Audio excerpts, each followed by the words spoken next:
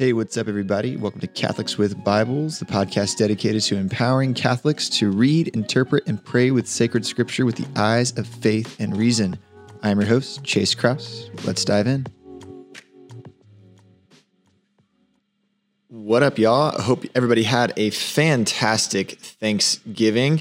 I took a week off last week because it was Thanksgiving and I wanted to eat all of the good food. So that's what I did. I ate all the good food. And you know what? It was great. Definitely had a bit of a food coma, but hey, praise the good Lord for Form.org and Brother Francis entertaining my toddler with Jesus fun facts. If you haven't checked that out, check it out. They don't sponsor me or anything, even though that'd be dope. So if anybody works for Form.org wants to sponsor this, that'd be sweet. But it's just Brother Francis is a cute show there for little ones.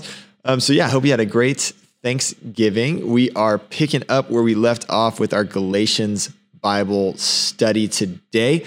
And so we are diving into Galatians chapter 4. So as always here on Catholics with Bibles, we begin with a Greek word of the day. So the Greek word of the day today is patros. So this is the Greek word for father. And so Paul's going to use it today here in Galatians chapter 4. This is the root word of the word patriarchy, patrimony, patros. So it's pater, right? It's another way you can say it in Latin.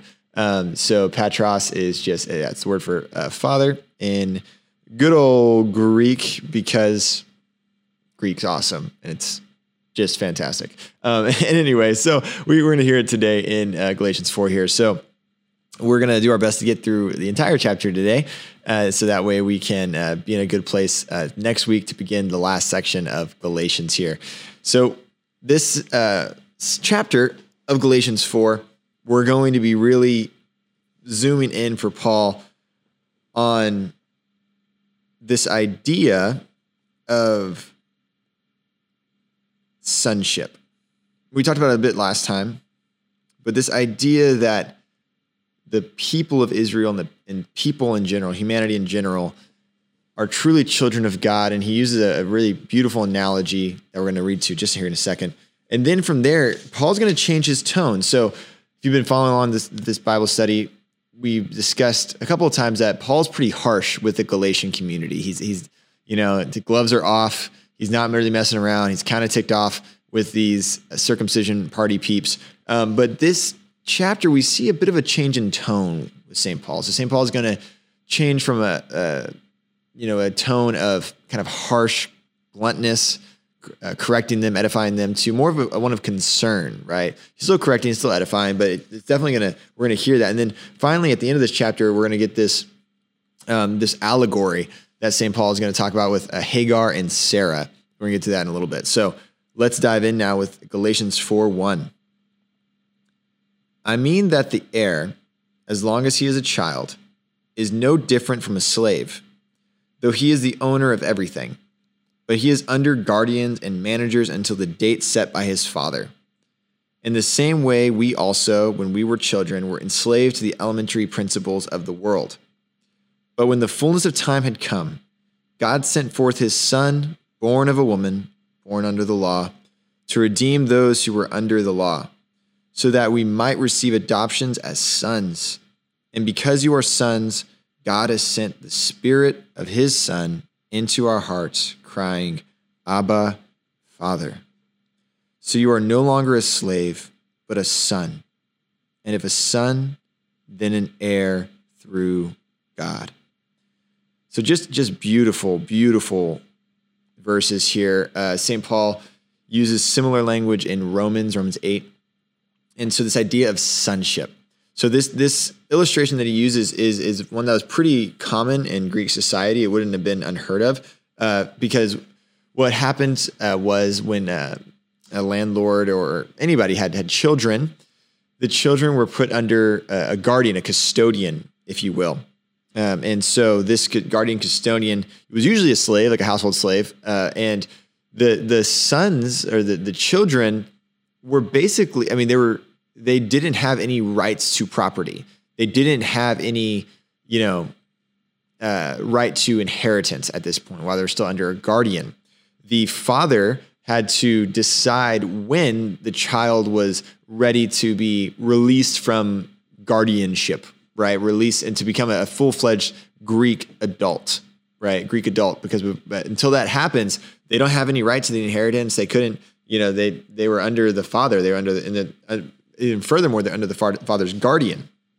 And so St. Paul's saying, up until the point where Jesus came, humanity was under a guardian, right? So we were no better than slaves. And what were we slaves of? We were slaves of these elemental principles, right? Or elemental spirits. So these, one way to look at it is just like earth, wind, fire, elemental spirits. Another way, kind of in context here, it's more, we understand it as more as like the negative, evil spirits that tempt humanity, right? So up until this point, we were slaves. Even though we were sons in a certain respect, we were slaves, right? We were under this guardian, right? In a certain sense too, the Old Testament law was our guardian. But remember that St. Paul talks about elsewhere that this law was the law of death, right? It didn't bring life, it brought death. Not that it was bad, right? Not that it was bad, but it wasn't what God ultimately wanted. It was just simply a custodian, something to try to protect the people of Israel in particular, to make sure they protect them against falling into idolatry and the worship of other false gods, which we hear about all the time that they did in the Old Testament anyway. But the remnant were saved, right? The remnant were saved through because the law protected them, because they trusted in God, they had faith in God. Enabling Abraham, right, which Paul always refers back to, Abraham was saved through faith, right, and not through circumcision. So we were, verse 3, right? In the same way, we also, when we were children, were enslaved to the elementary principles of the world. But when the fullness of time had come, God sent his son, born of a woman, born under the law, to redeem those who were under the law, so that we might receive adoptions as sons. So this is actually one of the only time, or one of two times, that Paul references Mary. So, and obviously he just says born of a woman, right? And we just know that is Mary. And so a lot of times our non-Catholic brothers and sisters will read this and read Paul in general and say, listen, Paul didn't really care about Mary. Like he didn't have this big, honor for Mary, and Paul being like the apostle. So therefore we don't have to have any kind of reverence or honor for Mary either. Now we're not going to get into Mariology and all that kind of good stuff. But I think anybody who thinks that argument through sees that it's illogical, because one, we don't actually know what Paul thought of Mary. He doesn't denounce her anywhere, and he doesn't talk about her overtly anywhere because he didn't need to, right? That wasn't an issue that he was dealing with at the time. But here he does reference Mary. I mean, born of a woman, born under the law, to redeem those under the law so that we might receive adoptions as sons. So this is really important for us to understand. This the idea of adoption, right? In the Roman Greek world, this is something that I think we can understand intuitively, but it's sometimes it's hard, because I think unless you have an adopted sibling, or if you've adopted yourself, it's hard to understand. So I have an adopted little brother. His name's Nate. My family adopted him from Guatemala when he was a baby, and he's just part of the family, right? He's just part of the family. He is my brother. I don't see him any other way. If my parents passed away for some reason, he would still be my brother, and me and my older sister would take care of him, do whatever we need to do. And for the Romans, right, this was our sense of adoption is very much true, but it also had a lot of legal weight. So whenever someone was adopted in Roman culture, it was a huge deal, right? It was such a big deal that an emperor, right, a Caesar, if he adopted a son, he could make that adopted son his heir and successor, right? So the legal obligations of adoption were so serious, right?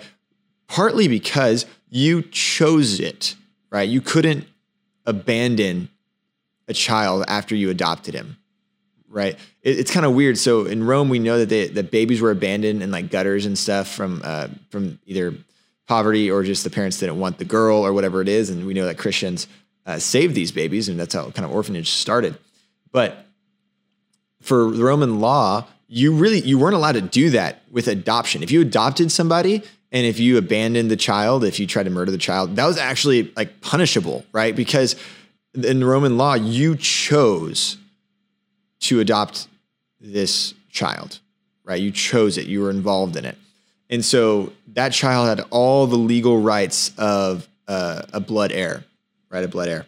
And so why then is adoption strictly necessary for us as Christians, right? Why is this idea of adoption so important for us to understand? And we might have talked about this on the podcast before. Now, I won't get into it too in-depthly here, but it is important to talk about because this is literally what this passage is about. So in the Old Testament,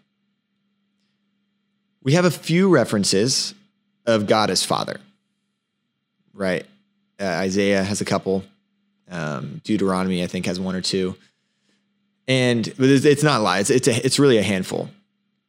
And it's a fatherhood understood in the idea of, God created. So in that sense, he is father to all creatures and everything that is created. But it is impossible for it not to be a metaphor in the Old Testament. Why do I say that? Well, God, being God, has a divine nature. So what he is himself. He is divine. We have a human nature, which is infinitely different than the divine nature. And rocks have the nature of a rock. Trees have tree natures. And the difference between our nature and the nature of a rock is pretty significant. But the difference between our nature and God's nature, his divine nature, is infinitely more, right? It is incomparable almost, right? And so that being said, in the Old Testament, they understood this to a certain degree, and they recognized that while God is a father, metaphorically speaking, and in the sense that he created everything, he's not literally the father of Israel. Like he didn't generate them, right, as his biological children. Okay. Now we know through Christ, through revelation, that God is Trinity, 3 persons, 1 nature, the divine nature. And so the second person of the Trinity, Jesus Christ, the Son of God, the Word of God, in his incarnation, who he is doesn't change. So we know that Jesus Christ, 2 natures, 1 person, right? 1 person, 2 natures. So even in his humanity, he's not a human person. He's a divine person with a human nature. So even in his humanity, who is he? He is the Son of God. He is the Word. He is the second person of the Trinity, even in his humanity, right? It's actually heretical to say that Jesus was a human person. And I know that sounds weird because we think of like, oh, he's a person. But no, he's a divine person with a human nature. It's actually a heresy to say Jesus was a human person. I know it's splitting hairs a little bit, but it's important. We should know that. So adoption. Why is it so important? Well, we are literally not the biological children of God, right? Because our natures they're infinitely different. But God became man so that we could become what he is by nature, children of God. So by nature, Jesus is the Son of God. And by grace, adoption, through the humanity of Jesus Christ, we become children of God through baptism, right? So it's the St. Paul is saying here. So the fullness of time had come. God sent forth his Son, born of a woman. So the divine person took on the human nature, born under the law, born under the nation of Israel's law, to redeem those under the law so that we might receive adoptions as sons. And because you are sons, God sent the Spirit of his Son into our hearts, crying, Abba, Father. So you are no longer a slave, but a son. And if a son, then an heir through God. So this is an extremely important verse because St. Paul talks about elsewhere in 1 Corinthians 9 and other places that you should run to obtain the crown, the imperishable crown. But there's an idea that not everybody who runs the race finishes. So, And Jesus talks about too in the Gospels how, the way is broad and, the road is easy that leads to, perdition, and the road is narrow and the road is hard that leads to eternal life. And so this idea of, there's especially amongst non-Catholics, this idea of universalism, or not even universalism, but the fact that if you're baptized, you're automatically saved. Once saved, always saved. Well, that doesn't really compute with the entire gospel. Why? Well, in a certain sense, they're right. You can never lose your sonship, if you will. Once you're a son, you're a son. Or daughter, whatever. Once you're a child of God, you're a child of God. But you can lose your inheritance. Let's look back here. So that we receive adoptions as sons. And because you are a son, God has sent the Spirit of his Son into our hearts, crying, Abba, Father. So you're no longer a slave, but a son of God. And if a son, then an heir through God. So your sonship, you being a child of God, through the grace of God, you then are, through the Spirit, empowered to receive the inheritance, namely heaven. But, parable of the prodigal son, you can squander your inheritance. You can renounce your inheritance. You can say, I don't want that, God. I want what I want now. And that's what mortal sin is, right? It's saying, I know what you're offering me, God, but I want this pleasure now. And I refuse you. I reject you. I reject my inheritance, even though I am a son. So that's why all the parables say, Jesus says, to those who more have been given, more is to be expected, right?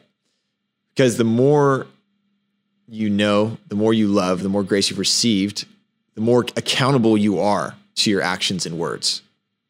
So while you can never lose your sonship, you can lose your inheritance, right? But praise God that we've even been given this idea of sonship, that through the humanity of Jesus Christ and through us putting on the humanity of Jesus Christ, through our baptism, we can cry out, Abba, Father. And at that point, it's not a pretty metaphor. At that point, it's not just an analogy. At that point, you are literally a child of God. Through the humanity of Jesus Christ, a humanity that we share, we have a human nature. And it's through his humanity, because he is still the same person, that we have put on Christ. We've been clothed with Christ, and therefore can truly call God Father. There's a lot of theology that, there in that, and a lot, in, the 15 minutes we've been talking so far. It's a lot more that can be said. There's a really good book called Jesus the Christ by Wine Andy. I'll put it in the show notes. It's a fantastic book if you want to know more about Christology and all this stuff. But we got to move on. So we're going to go to verse 8 through 20. Formerly, when you did not know God, you were enslaved to those that by nature are not God's. But now that you have come to know God, or rather be known by God, how can you turn back again to the weak and worthless elementary spirits of the world? Those whose slaves you want to be once more. You observe days and months and seasons and years. I'm afraid I may have labored over you in vain. Brothers, I entreat you, become as I am, for I also have become as you are. You did me no wrong. You know it was because of a bodily ailment that I preached the gospel to you at first. And though my condition was a trial to you, you did not scorn or despise me, but received me as an angel of God, as Christ Jesus. What then has become of your blessedness? For I testify to you that if possible, you would have gouged out your own eyes and given them to me. Have I then become your enemy by telling you the truth? They make much of you, but for no good purpose. They want to shut you out, that you may make much of them. It is always good to be made much of for a good purpose, and not only when I am present with you. My little children, for whom I am again in anguish of childbirth until Christ is formed in you. I wish I could be present with you now and change my tone, for I am perplexed about you. So this is Paul kind of bearing out his heart. We hear, we feel the anguish he's suffering. Why? Because he's telling the Galatians, he just told them, you're sons of God who are crying out, Abba, Father, truly made sons of God, who are literally, you can call God Father through Jesus Christ and through his Spirit dwelling in you. Yet they want to turn back to what? Well, verse 10, you observe days and months and seasons and years. Namely, the circumcisers, the circumcision party, is telling them that they have to obey the calendar law of the Old Testament. The ceremonial law, if you will. Remember, circumcision, calendar, diet, the ceremonial law. And he's saying, why do you want to go back under slavery? It doesn't make sense. You're already sons of God. That the ceremonial law no longer applies to you. Why are you doing this to yourself? And he says in verse 17, they, the circumcision party, make much of you, but for no good purpose. They want to shut you out that you may make much of them. So what's he saying there? They want to make you feel lower than you are. Why? Because you're Gentiles and you're not part of the tribes of Israel, right? It's the circumcisers. There's pride there, St. Paul says. They're saying they want themselves to be the leaders of this new church, right? That's saying how, oh, we're the pure-blooded Christians, a descendant of the tribes of Israel, God's chosen people, and we're letting you into the party, but like understand your place, that you're just Gentiles. While you're here, we're truly the descendants of Israel, right? So the circumcisers, they want control of the Gentiles. They want to almost put them in their place, if you will. And Paul's saying, why would you go back under that kind of slavery? Why would you do that? You have the Spirit of God dwelling in you. It doesn't make any sense. St. Paul, is just confused at this point, right? He says, I am perplexed about you. And he says, I'm in anguish of childbirth until Christ is formed in you. We understand this analogy. I mean, if you have kids, you definitely understand this analogy in this metaphor. If you don't, you've seen probably a movie or something with somebody giving childbirth. Have heard about it, talked about it. It is a process, y'all. It's not a nice thing to go through. It's painful. It hurts. Yet the joy of the result is that you have a beautiful son or daughter, right? So St. Paul's saying, when I've given birth to you once already, it was not fun. You took care of me. I was sick. I preached to you. I even vouched for you guys. Like you would have ripped out your own eyes for me if that was necessary. Yet all my work has been in vain, apparently, because you're going back under the law, which I saved you from, or Christ has saved you from. And he says, I have to go through this all over again. I have to go through the pain of childbirth all over again. He's perplexed. He's hurt. He's confused. And so with that, he goes into the allegory of Hagar and Sarah, as we're going to end with real quick. So we're going to read 21 through the end of the chapter, verse 31. So tell me, you who desire to be under the law, do you not listen to the law? For it was written that Abraham had two sons, one by a slave woman, one by a free woman. But the son of the slave was born according to the flesh, while the son of the free woman was born through the promise. Now, this may be interpreted allegorically. These women are two covenants. One is from Mount Sinai, bearing children for slavery. She is Hagar. Now, Hagar is Mount Sinai in Arabia. She corresponds to the present Jerusalem, for she is in slavery with her children. But the Jerusalem above is free, and she is our mother. For it is written, Rejoice, O barren one who does not bear. Break forth and cry aloud, you who are not in labor, for the children of the desolate one will be more than those of the one who has a husband. Now you, brothers, like Isaac, are children of promise. But just as at that time, he who was born according to the flesh persecuted him who was born according to the Spirit, so also it is now. But what does the scripture say? Cast out the slave woman and her son, for the son of the slave woman shall not inherit with the son of the free woman. So, brothers, we are not children of the slave, but of the free woman. The quote there is from Isaiah 54. So what's this allegory telling us? Well, kind of like I mentioned, so for Ishmael, the son of Hagar, he persecuted Isaac, wanted the inheritance for himself, was upset when Isaac took it, or when it was given to him. And so so St. Paul's saying, like that, the quote unquote children of the flesh, Israel, right? These circumcisers, they're trying to persecute you. You are the children of the promise, right? Isaac. And so just kind of breaking down this allegory of Hagar and Sarah, well, let's look at Hagar and her children, right? So Hagar was a slave woman. She bears children for slavery. She is in slavery with her children. She's from Mount Sinai, corresponding with Jerusalem of Paul's day, so associated with circumcisers. Her son Ishmael, born according to the flesh, so this is implying that the circumcisers are according to the flesh as well.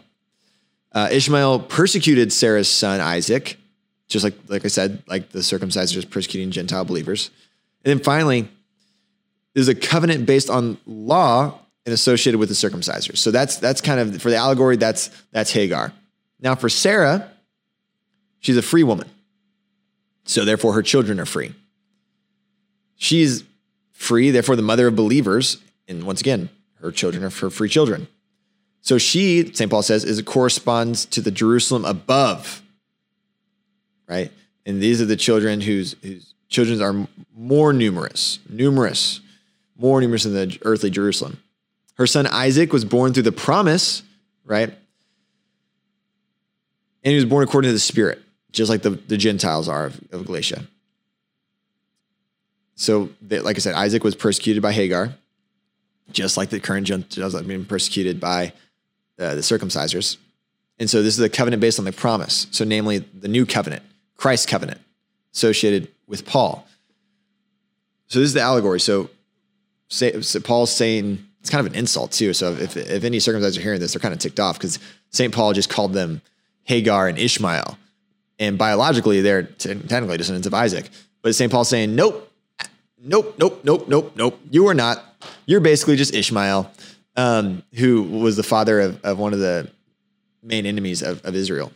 So this is chapter 4, wrapping it up here. Basically, St. Paul is trying to convince the Galatians to not go back under the Old Testament, under the old law, the ceremonial law that the circumcisers are trying to put them back under. Why? Because they're children of the promise. They don't call God Father metaphorically. It's not just a pretty thought. He is truly their Father. And the Spirit dwells in our hearts, crying out, Abba, Father. It says in terms of something else to chew on here, meditating upon your sonship. The fact that you are made sons in the Son, as Scott Hahn says. Especially during this Advent season. Happy Advent, by the way. I don't think I've said that. Christmas coming up. Why is Christmas such a big deal? Because the Son of God took on our humanity.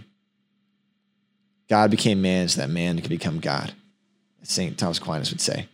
Not that we take on the divine nature, right? We don't become divine. We keep our human nature. But rather, we're united to the person of Jesus Christ through his humanity.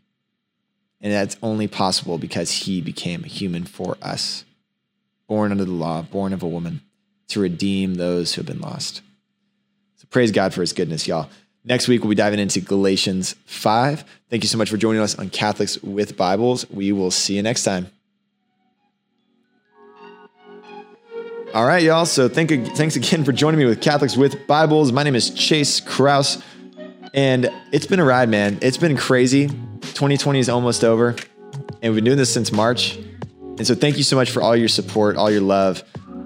As always, if you enjoy this podcast, please talk about us with your friends and your family. Give us a review on whatever you're listening to, Apple Music, Spotify, whatever. It helps people find us easier. Share it on your social media. Give us a review. Email your boss about us. Do whatever it does. Anyway, y'all, happy Advent. Thank you so much for joining us, and we'll see you next time.